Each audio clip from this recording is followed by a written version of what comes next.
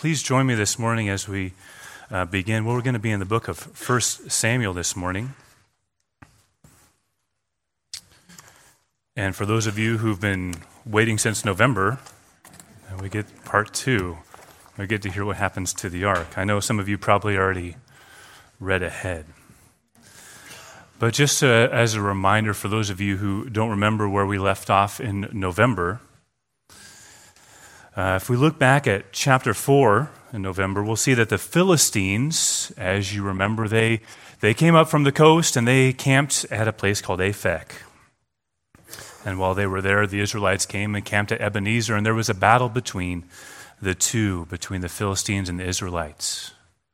Well, the Israelites were defeated soundly, and so as they went back to their camp, they were puzzled about why the Lord had allowed them to be defeated. And so they figured the best thing for them to do would be to grab the Ark of the Covenant and march that out, and their victory would be assured. Well, the ark, carried by Eli's 2 sons, Hophni and Phinehas, priests that were known throughout the land for their blasphemies and their blatant immorality, and not for their devotion to the Lord, led the ark out.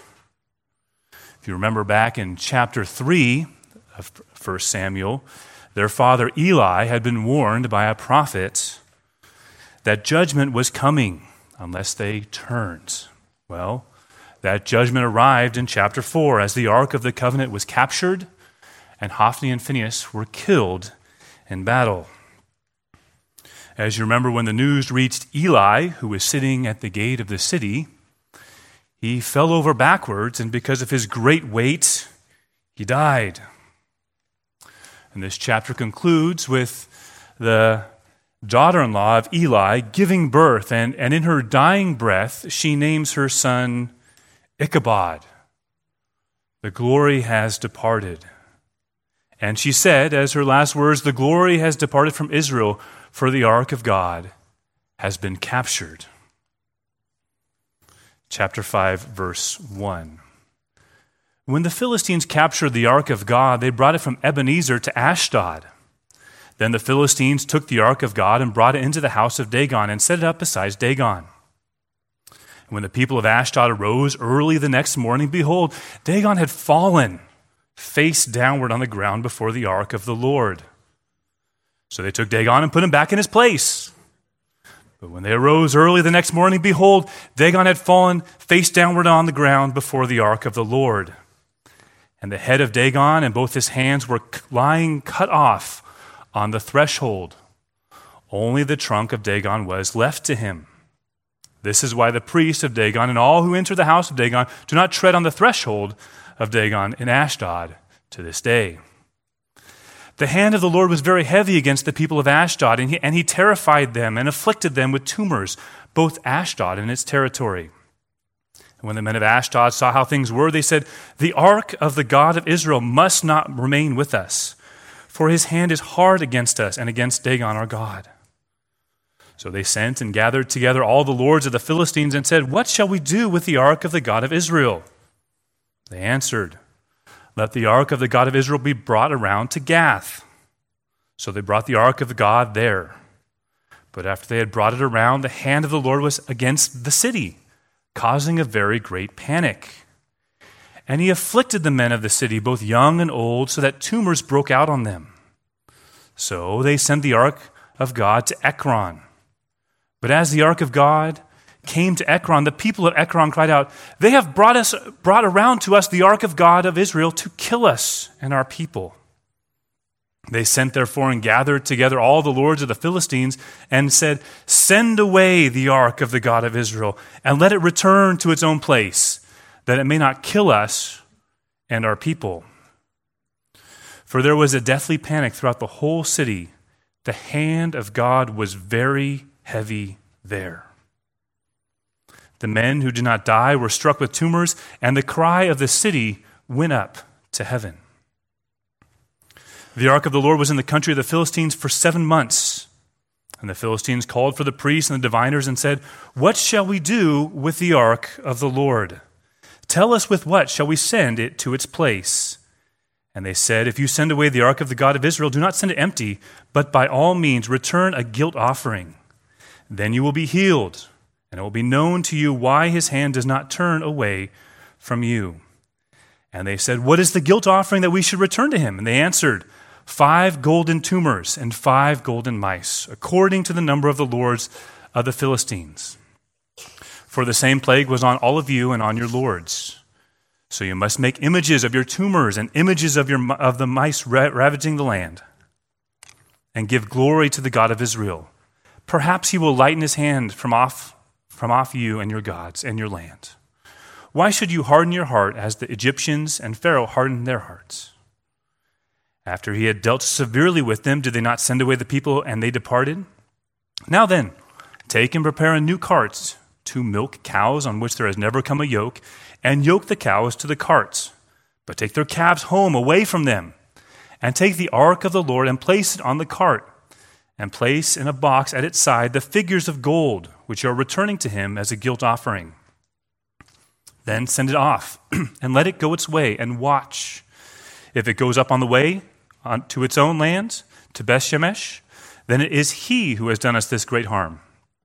But if not, then we shall know that it is not his hand that struck us. It happened to us by coincidence. So the men did so. They took 2 milk cows and yoked them to the cart and shut up their calves at home. And they put the ark of the Lord on the cart and the box with the golden mice and the images of their tumors, and the cows went straight in the direction of Beth-Shemesh along one highway, lowing as they went. They turned neither to the right nor to the left, and the lords of the Philistines went after them as far as the border of Beth-Shemesh. Now the people of Beth-Shemesh were reaping their wheat harvest in the valley, and when they lifted up their eyes and saw the ark, they rejoiced to see it. The cart came into the field of Joshua of Beth-Shemesh and stopped there. A great stone was there, and they split up the wood of the cart and offered the cows as a burnt offering to the Lord. And the Levites took down the ark of the Lord and the box that was beside it, in which were the golden figures, and set them upon the great stone. And the men of Beth-Shemesh offered burnt offerings and sacrifices on that day to the Lord. And when the 5 lords of the Philistines saw it, they returned that day to Ekron. These are the golden tumors that the Philistines returned as a guilt offering to the Lord: 1 for Ashdod, 1 for Gaza, 1 for Ashkelon, 1 for Gath, and 1 for Ekron. And the golden mice according to the number of the cities of the Philistines belonging to the 5 lords, both fortified cities and unwalled villages. The great stone beside which they set down the ark of the Lord is a witness to this day in the field of Joshua of Beth-Shemesh. And he struck some of the men of Beth-Shemesh because they looked upon the ark of the Lord. He struck 70 of them, and the people mourned because the Lord had struck the people with the great blow. Then the men of Beth-Shemesh said, "Who is able to stand before the Lord, this holy God? And to whom shall he go away from us?" So they sent messengers to the inhabitants of Kiriath-Jearim, saying, "The Philistines have returned the ark of the Lord. Come down and take it up to you." And the men of Kiriath-Jearim came and took the ark of the Lord and brought it to the house of Abinadab on the hill. And they consecrated his son Eleazar to have charge of the ark of the Lord. Well, the grass withers, the flower fades, but the word of our God will stand forever. Let's pray to our Lord that he might guide our time together this morning. Father, as we come before you, as we turn our faces to you this morning, Father, we ask that you will guide us. We ask that you will reveal your truth to us. Father, we ask that you allow us to behold wonderful things from your word. May we see your glory in the pages here, and may we hear of your truth, that it might inform our minds, that we might act and live in a way that honors you. And so, Father, use me this morning as a broken vessel. Communicate your truth, Father, and may we behold the glory of your Son, even this morning. Amen. Well, this morning, as we begin, I'd like to start us in another Old Testament book, just to give us a model and a picture of what it should look like when a sinful human being encounters a holy God. And so if you would briefly with me this morning, turn to Isaiah chapter 6. And we're briefly just going to look at the response of Isaiah as he encounters a holy God. And with Isaiah's response as a model, we can better evaluate 1 Samuel. And hopefully, then we can more clearly understand how these things apply to us.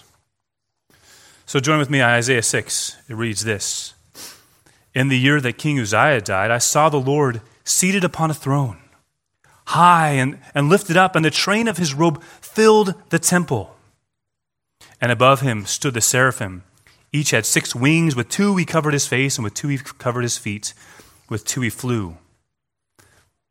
And one called to the other and said, Holy, holy, holy is the Lord God of hosts. The whole earth is filled with his glory. And the foundations of the threshold shook with the voice of him who called, and the house was filled with smoke. And I said, Woe is me, for I am lost. I am a man of unclean lips, and I dwell in the midst of a people of unclean lips. For my eyes have seen the King, the Lord of hosts. Then one seraph flew to me, having in his hand a burning coal he had taken with tongs from the altar. And he touched my mouth and said, Behold, this has touched your lips. Your guilt is taken away, and your sin has been atoned for. And I heard the voice of the Lord saying, Whom shall I send, and who will go for us? And then I said, Here I am. Send me. And as you see this magnificent picture of God in his temple lifted up as the train of his robe is filling the temple, Isaiah is brought there. And we see as he beholds God, as he beholds the majesty of God's holiness, he sees God, and his immediate response is to cry out, Woe is me. His immediate response as he sees God is he is completely undone. He pronounces upon himself a curse of doom and his destruction. He is undone by the holiness of God. In the presence of the holy, holy, holy God, he becomes acutely aware of his own sin and the sin of the people around him. It's then that an angel brings a coal from the altar. Note that the coal was too hot even for an angel to touch. And as the angel touches Isaiah's lips, you can imagine the searing results. And it was the atoning for sin and the taking away of guilt. And after the cleansing of his lips, Isaiah is ready to be a messenger to carry God's word to Israel. For here in this vision, we see the incredible grace and mercy of God on display. We can be astounded that a holy God should choose to reveal himself to a sinful man. And even more than that, we should be amazed that God should choose to set his name upon a people and to dwell with them in their midst. Throughout the scriptures, the Lord reveals himself through various means. But in these last days, he has revealed himself through his Son, through whom he created the world. And it is this Son that is the exact radiance of the glory of the Father and the exact imprint of his nature. And this Son, after providing purification for sin, sat down at the right hand of his Father. And we must not forget that the thrice holy God called his people to be holy because he is holy. And we see in the Lord's holiness and his sovereign power and display in 1 Samuel. As we look at this passage this morning, may we be reminded afresh of the great calling to which we are called. May we be once again amazed at the abundant treasure of grace available to us through Christ. And may we walk worthy of the calling to which we are called. 1 Samuel chapter 5. Let's briefly, with this background in mind, let's walk through this passage and see the glory of Christ, the glory of God being revealed here in the Old Testament. As we get to chapter 5, we see that the ark is on a victory tour of sorts, and this chapter 5 is divided into two sections. The first section, the victory tour focuses on Dagon, and in the second section, the victory tour focuses on the other 5 cities in this Philistine world. So as we look at verses 1 through 5, it's customary in the ancient Near East that when you conquered a people group or a group of people, that you would bring their gods and their religious artifacts, and you would bring them into the temple, and they would be proudly displayed there as a victory celebration. It would be, my God is more superior to yours, that's why your gods are in our temple. And so as the Ark of the Covenant was taken there and placed beside Dagon, the priests were in for a surprise when they showed up the following morning, as the statue, the idol of Dagon, was on its face before the ark. Well, you can imagine the priest probably looked around and was wondering, like, well, did you guys fear the earthquake last night?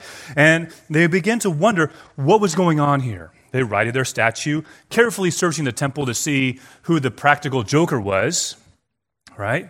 And then they set up the temple, or their idol back where it belongs. Now, it was the next morning that their God was found face downward again in front of the ark, but this time the head and hands were cut off.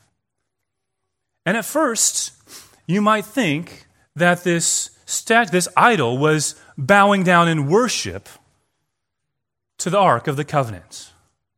But if you think about it, the Lord isn't one who simply adds other gods to his pantheon. It's not like he needs help managing all of the affairs of mankind, and so he assembles a group of gods around him. No. It appears that this posture is an act of military conquest. If you think about it, this event actually seems to foreshadow the encounter between David and Goliath. If you remember from acting this out back in your Sunday school days, remember around and around his head the stone went, and as David slung the stone at the giant, it hit the giant in the forehead, and the giant came tumbling down, face downward. And then as you remember, David went over, and you may or may not have acted this out in Sunday school, David then beheads the giant with his own sword. Right? So what's happening here? Yahweh has defeated Dagon. He's lying prone, prostrate on the ground, and his head and hands have been cut off. Isaiah 42:8 describes this by saying, I am the Lord, that is my name. My glory I give to none other, nor my praise to carved idols. The Lord does not share his glory with the carved stones. Lord's sovereign power is on display here in the temple of Dagon. And it's not finished here. This is the beginning. So he starts with the God, and then as this episode concludes, though, the writer gives and once again displays his subtle brilliance in verse 5, as he describes the tradition of the priest of Dagon stepping over the threshold of the temple. Right? The humiliation of their God before the Lord becomes a part of the normal priestly ritual as they enter into the temple. As they hop over the threshold, they are in effect reminding themselves of the glory of God. Right?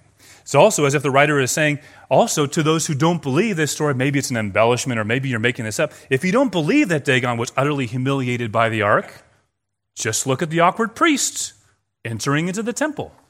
You can see it. It's no exaggeration. It's part of their ritual now. Well, the defeat of the Philistine god was just the beginning. And the rest of this chapter, verses 6 through 12, the Lord begins to afflict the people of Dagon. The book of Hebrews tells us that it is a fearful thing to fall into the hands of the living God. And in this passage, we just get a brief glimpse of what that looked like for these people. Verse 6 states that the hand of the Lord was heavy against the people of Ashdod. And in contrast with the handless Dagon, the hand of the Lord was powerful, and it afflicted and terrified the Philistines with tumors. These tumors were swellings that affected the neck and armpits and groin. They spread quickly through the city and into the surrounding areas. Disease is most likely caused by the spread of the rodents that are described in chapter 6, verse 5. And based on the description and the language used to describe the tumors, many scholars tend to think that this might have been a form of the bubonic plague, the source of all of this panic and terror. However, the narrator simply confirms that it was the hand of the Lord that was heavy there in Ashdod. The leaders of the city immediately recognized that the ark could not remain there in the midst of their pandemic. And it's most likely, as they called for all of the other leaders to gather, it's most likely that as they gathered during their pandemic, they were careful to maintain proper social distance, and undoubtedly they wore masks. But as they gathered together, these 5 lords, they asked the question that is profound in its simplicity. What shall we do with the ark of the God of Israel? While this is a simple question, it has profound significance. It gathers serious weight as we begin to remember what this ark is all about. You remember the Ark of the Covenant was a symbol of God's continued presence abiding with his people. The Ark was a symbol of the sacred space where the Lord communicated with his people. The Ark was the means through which the Lord provided and protected his people. It was the place where once a year the blood of a sacrifice was offered to atone for the sins of Israel. And the ark was the place where peace and fellowship with God were restored. And as we consider their question, a profound one indeed, they're really asking the question, what do we do when we encounter the glory of God? They were not ignorant of the power of the ark. And if you remember chapter 4, when the Philistines heard that the ark had come into the camp, they were dismayed because they had heard of the awesome power of the ark. They believed that their doom was sure, but they fought anyway. And under the hand of the Lord, we can see that these Philistines are as easily toppled as their God. And as they ask the right question, they get the wrong answer. Because instead of bowing before the ark and the creator of the universe, they seek to rid themselves of this thing that is plaguing them. And in this meeting, they say, who's going to take the ark? And the men from Gath says, we'll take it. We're giants here. We got this. And as they flee the presence of the ark, you can begin to see that as the ark goes to Gath, they begin to rationalize and explain away the power of God. The plague could have come from the ark. It could have been a coincidence too. And so as they move the ark, it's a test. Well, will the plague continue to follow the ark, or is it just a thing for Ashdod? If they just move the ark far enough, they might be able to rule out some of the causes of the plague. But as you see in verse 9, the ark's stay in Gath is even shorter than it was in Ashdod. And the ark quickly moves to Ekron. By verse 10, the ark is already on its way there. The city is already in an uproar. Even before the ark shows up, the people are terrified. They're crying out, why are you bringing this here? Have you brought the God of Israel to kill us and our people? As the ark moves from place to place, you'll notice that there's an escalation in the language. Note verse 6, the hand of the Lord was heavy. He terrified and afflicted them. Verse 9, the hand of the Lord was against the city, causing a very great panic. And verse 11, there was a deathly panic because the hand of the Lord was heavy there.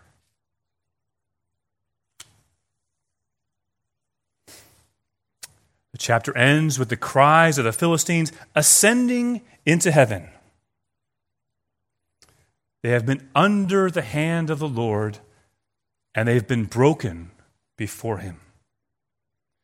And in chapter 16, we see the ark is returned. We'll divide this into 3 sections, and the first section is the advice that the priests give. And so, after having survived 7 months in the lands, the Philistines had had enough, and they decided they must get rid of the ark. You will notice the number 7, oftentimes it's a number of completion in the Bible. But the suffering from its presence, the people consult the priests. And as they ponder the next step, they ask the same question that they asked in chapter 5. What shall we do with the ark of the Lord? Notice the change in language. It's no longer the God of Israel, but it's the ark of the Lord, and they're using capital L, capital O, capital R, capital D, the covenant name for Yahweh. And so as the priests are asked this question again, it's often too easy to think of pagan priests in the Old Testament as simpletons, as not knowing any better. But these priests, they begin to display some understanding as they attempt to get rid of the ark. Notice, they have this idea, they understand that they've transgressed against a deity. And they understand that when you transgress, that there has to be some form of atonement. And they believe that finding this source of atonement is the quickest way to get back to peace and safety. They're aware that they've somehow transgressed against the God of the Israelites, and that they must make some kind of offering. They suggest the following. They suggest that if the people have the right guilt offering, then they can, first of all, be healed from their infirmities. If they offer the right guilt offering, it will be clear that they are afflicted because they were afflicted by the God of the ark. And so the people, as they hear this advice, they ask another profound question. What is the guilt offering that we should return to him?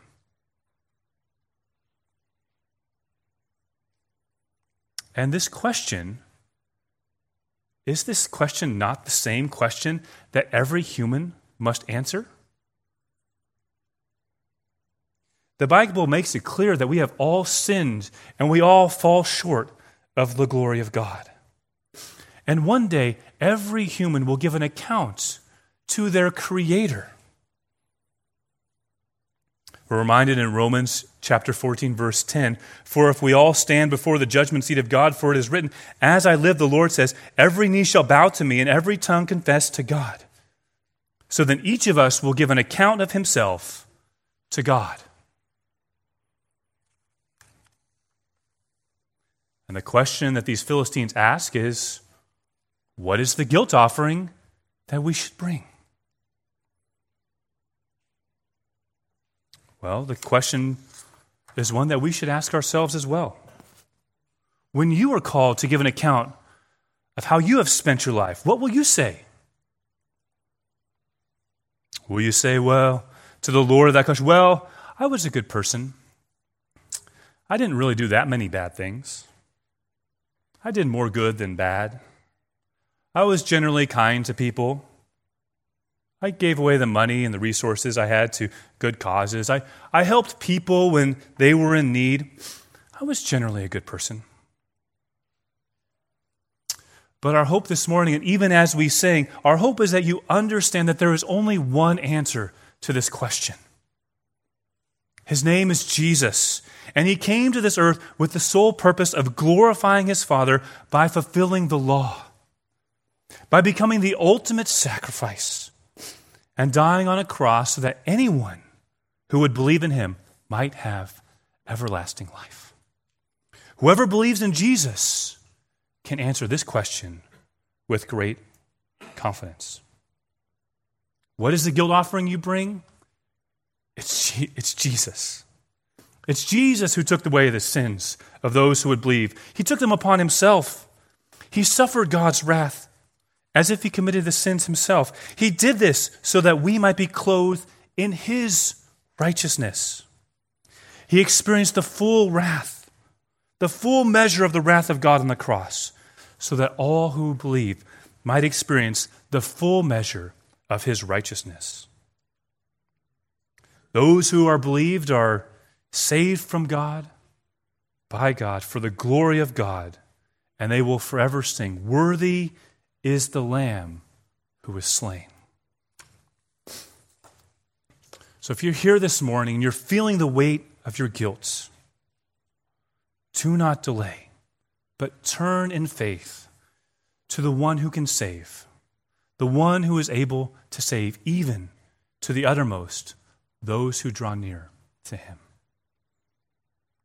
Well, the Philistine priest's response probably was rather different than that.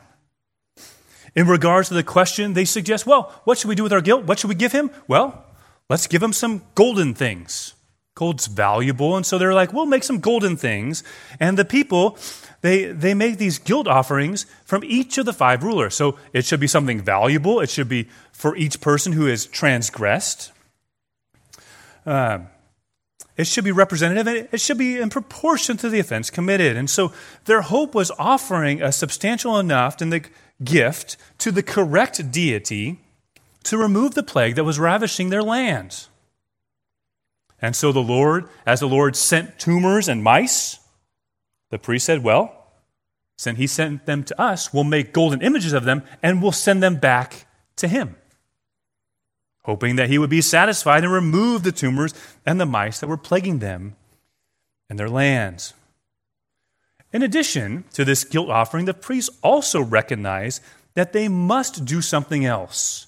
They recognize that they must give glory to the God of Israel.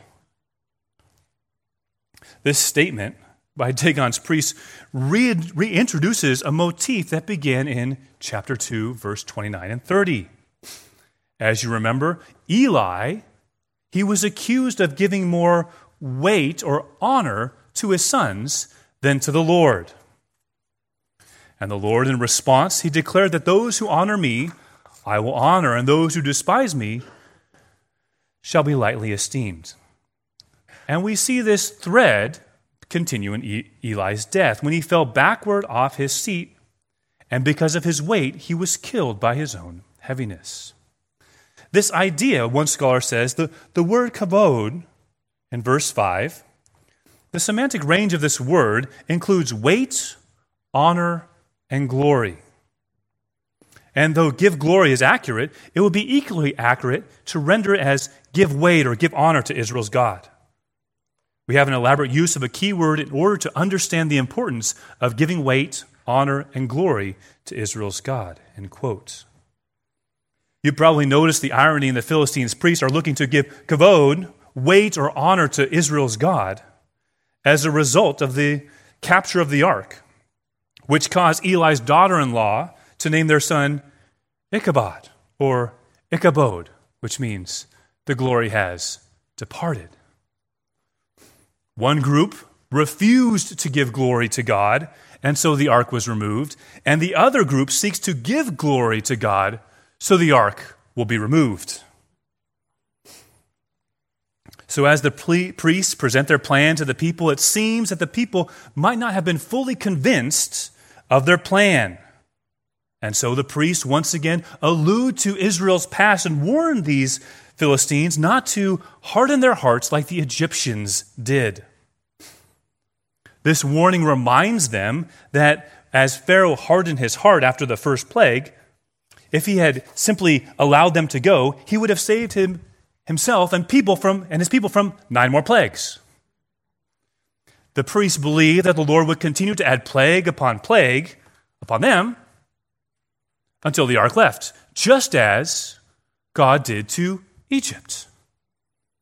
And so they encouraged them, hey, we don't want 9 more of these things. Let's just be done with it now. We've suffered enough. And though it seems that not everyone's still convinced that this is the best plan, they offer another way of testing to see if the God of Israel is actually behind these events. The priests devise this elaborate plan where they grab the ark and put it on a cart, a brand new cart that's never been used before, and they go ahead and grab 2 milk cows who have never pulled a cart before, cows whose first instinct is to find their calves, right? And they're going to put these milk cows before a cart and take them away from their calves and harness them to the cart. And the idea is that if the ark were to return, pulled by these milk cows to where it's to go, the cows would have to act non-cow. They would have to go against their nature. They would have to do things that cows don't normally do. The people agreed that this test was of sufficient difficulty that it would be an appropriate test to see if Yahweh could direct these cows back home. If they didn't go home, it wasn't Yahweh. The cows did what normal cows do. The plague was not from God. But the priests, to be sure, as they packed up the carts, they have the ark, they have their box, they have their golden things in the box, and they send the cows off. But to be sure, the lords of the Philistines plan to follow behind this cart to make sure it gets back to the correct place. You can imagine the procession as they head to the nearest town of Beth-Shemesh, right? And we see that as these cows, lowing as they went, followed by a group of priests and the lords of the Philistines, it was once again the Lord humbling these priests as they walked behind these cows that were led by God back to Beth-Shemesh. So following the advice, verse 12 says, the procession begins the journey. You can imagine the interesting spectacles, the cows lowing as they went, headed off in the direction 7 miles uphill to Beth-Shemesh. The narrator uses the phrase, they turn neither to the right nor to the left, a phrase that oftentimes describes obedience, to describe the journey of these milk cows pulling this heavy cart. Phrase describes the phrase usually describes complete obedience to the Lord, right? Someone who's obeying the Lord, they turn neither to the right hand nor to the left hand. And in this passage, this phrase is doubly used as it describes how the cows did not waver along the road, and it also describes how the cows walked in obedience to their Maker. Once again, the Philistine procession watched from a distance to confirm that the ark had been returned and not ending up on the side of the road someplace. When they had confirmed it, they realized that they could return home to their land. And as they returned back home, they were hoping maybe the tumors, maybe the mice, maybe this cart thing had worked. Well, in verses 10 through 18, we can see that the people of Beth-Shemesh were out in the town reaping their fields, and they are excited to see the ark. That's an understatement. They were ecstatic to see the ark. When the Israelites saw the ark, they rejoiced at its return, and they quickly broke down the cart. They quickly pulled down the guilt offering. They quickly pulled down the ark, and they offered up the 2 cows as a sacrifice. It's a perfect place for the ark to show up, this Beth-Shemesh, because Beth-Shemesh, if you remember all the way back to when we went through the book of Joshua, Beth-Shemesh, when it was allotted to the people, it was allotted to the Levites. And so these were the men who would have known how to handle the ark. And this section, all the way to verse 18, ends with a formal recounting of the guilt offering for each of the cities of the Philistines.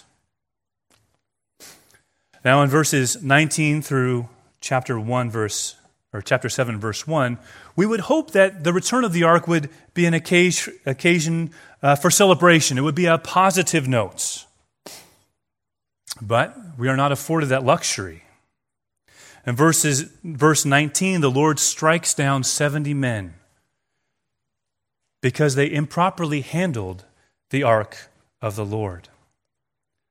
The people of Beth-Shemesh were so distraught that they sent to the nearest big city to have men come and take their ark away. They feared the ark because they didn't understand how to live with the ark in their midst. It's a shocking and it's a tragic event, and it's another reminder that a holy God must be approached through the means he has established. 7 months have elapsed since Eli and his sons were judged and the ark taken captivity and the city of Shiloh destroyed. But during these 7 months, Israel has not turned back to God in repentance. These men of Beth Shemesh were Levites, and they were responsible for knowing how to handle the ark. In fact, detailed instructions were given on how to handle the ark when it's moved from place to place. But their failure to know and to understand how to give proper weight or honor or respect to the Lord was a costly mistake. And this celebration for these Beth Shemites was over as quickly as it started, leaving the people to ask the question, who is able to stand before the Lord, this holy God? Once again, this chapter has another question of profound significance.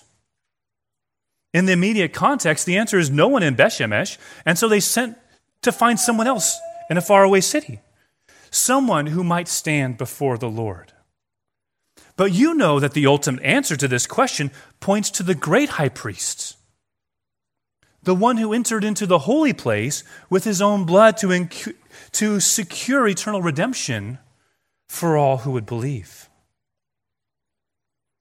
And so as the ark was not wanted there, the men from Kiriath Jearim came and they took the ark to the house of Abinadab, where Eleazar was consecrated to minister before the ark as a priest. And there the ark would remain in his care for the next 20 years. Well, as we think about this passage, I want to spend our last few minutes together to point you to some things that we should know as we attempt to apply this to our lives. And then I want to give you a brief story that illustrates these truths. The first thing that we need to see here in this passage is this. We must see a holy God to truly see our sin. We must see a holy God to truly see our sins. As humans, we are so good at comparing ourselves to the people around us. But as fallen humanity, it's not a good measuring stick to measure yourself against the people around you. The way to get a true gauge, a true understanding of how actually sinful we are is to measure ourselves against God. And when we think about this, a passage like maybe Philippians 2 comes to mind. You remember Philippians 2, verses 9 through 11. It says this, "Therefore God has highly exalted him," this is Jesus, right? So God has highly exalted Jesus and given him a name that is above every name, so that the name of Jesus every knee should bow in heaven and on earth and under the earth, and every tongue confess that Jesus Christ is Lord, to the glory of God.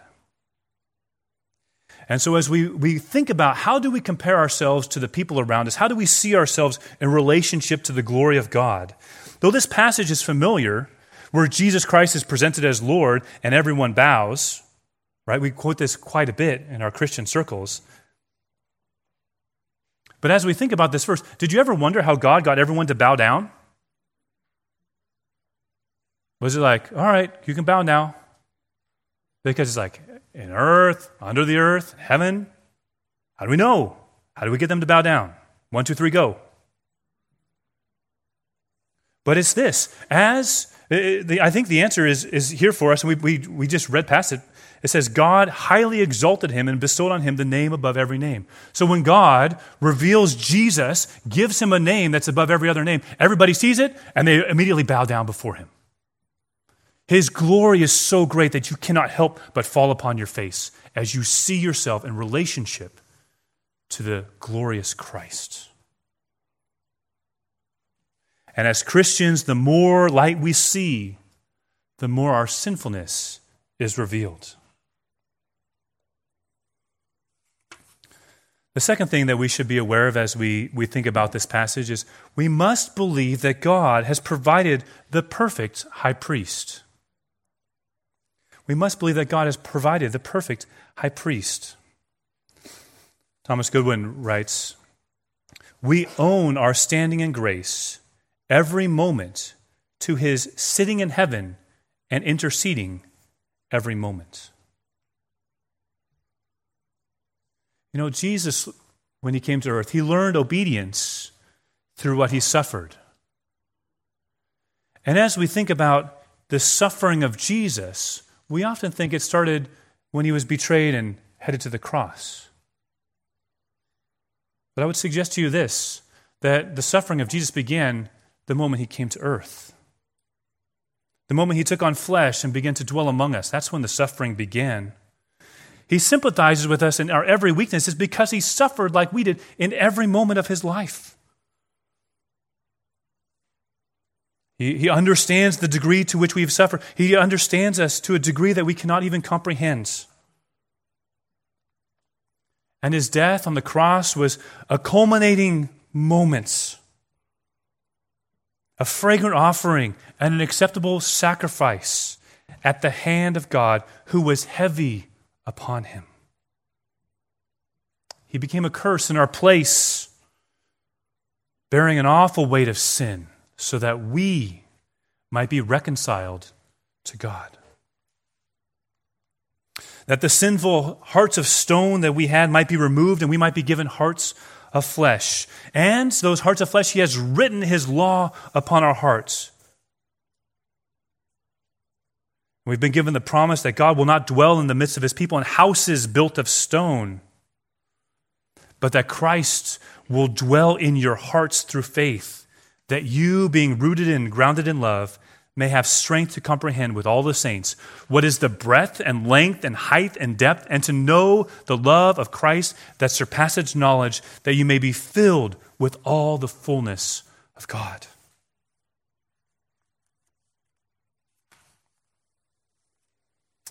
The third thing that I would encourage you to answer, we must answer the call. In the same way that as Isaiah bowed before the Lord, was cleansed, and then the question was asked, who will go and whom shall we send? And his response was, here I am, send me. He had seen the glory of the Father. He had experienced the atonement for his sins. And now his task was to go out and to tell of the glory of God. And as we think of all of the things that this could entail for the variety of people sitting here in this room, I believe the Apostle Paul gives us a good picture of what this looks like, of answering the call. Colossians 1, verses 9 through 12. This is a prayer that Paul prays, but I believe this is a great model for us.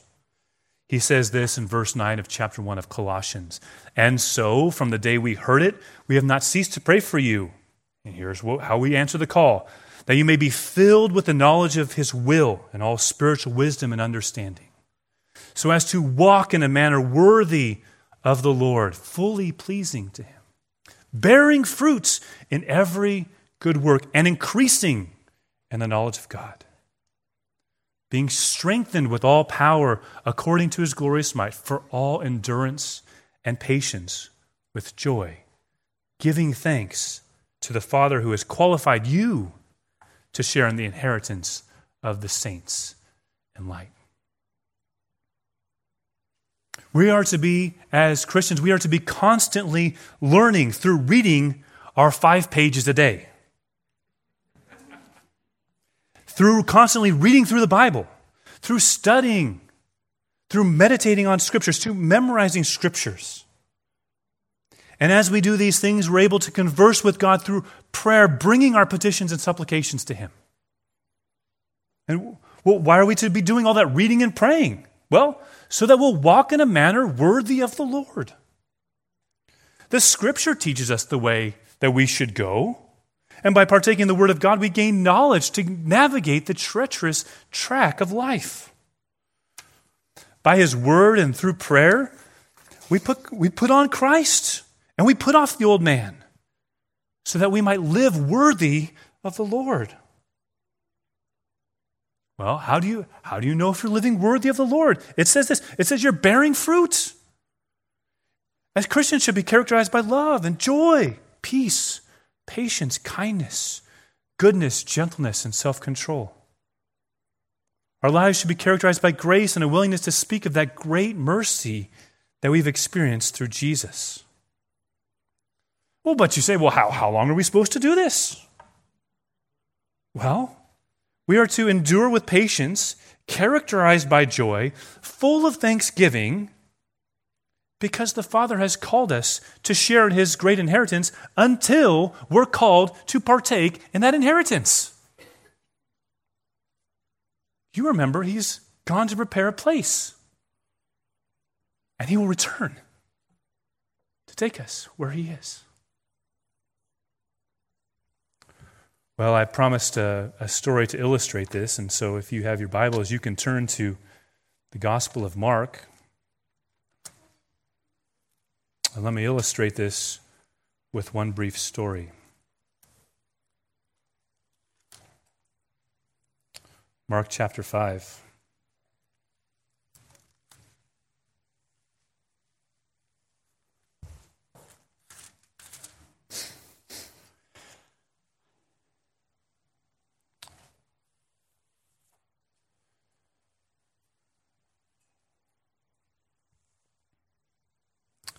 To give us context, we'll start in verse 1 and then we'll jump down to verse 9. Verse 1. They came, that's Jesus and his disciples, came to the other side of the sea, to the country of the Gerasenes. And when Jesus stepped out of the boat, immediately there met him out of the tombs a man with an unclean spirit. He lived among the tombs, and no one could bind him, not even with a chain, for he had often been bound and shackled with chains, but he wrenched the chains apart and broke the shackles in pieces. No one had been able to subdue him. Verse 9. And Jesus asked him, "What is your name?" He replied, "My name is Legion, for we are many." And he begged him earnestly not to send them out of the country. Now a great herd of pigs was feeding on the hillside, and they begged him, saying, "Send us to the pigs, let us enter them." So he gave them permission.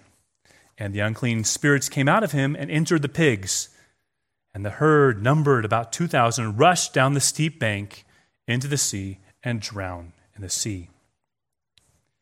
The herdsmen fled and told it in the city and in the country. And the people came to see what had happened. And they came to see Jesus and saw the demon-possessed man, the one who had the legion, sitting there, clothed and in his right mind. And they were afraid. And those who had seen it described it to them, what had happened to the demon-possessed man and to the pigs. And they began to beg Jesus to depart from their region. And as he was getting into the boat, the man who had been possessed with demons begged him that he might be with him. And he did not permit him, but said to him, "Go home to your friends and tell them how much the Lord has done for you and how he has had mercy on you." And they went away and began to proclaim in the Decapolis how much Jesus had done for him. And everyone marveled. What shall we do with the glory of God? I think we've seen a few examples this morning. And I hope that if you experience this life-altering vision of Christ, seeing his glory, you too will be like this man who is willing to go home to his friends and tell them how much the Lord has done and how much mercy he has had on you. Let's pray. Heavenly Father, we asked at the beginning of this time this morning that as we behold your face, that the things of this earth might grow strangely dim. in the light of your glorious grace. And Father, we ask that you continue to shine your great light on us so that we might see your glorious works, and we might turn to you, seeking you, serving you, and glorifying you with our lives. And we ask these things in your name. Amen.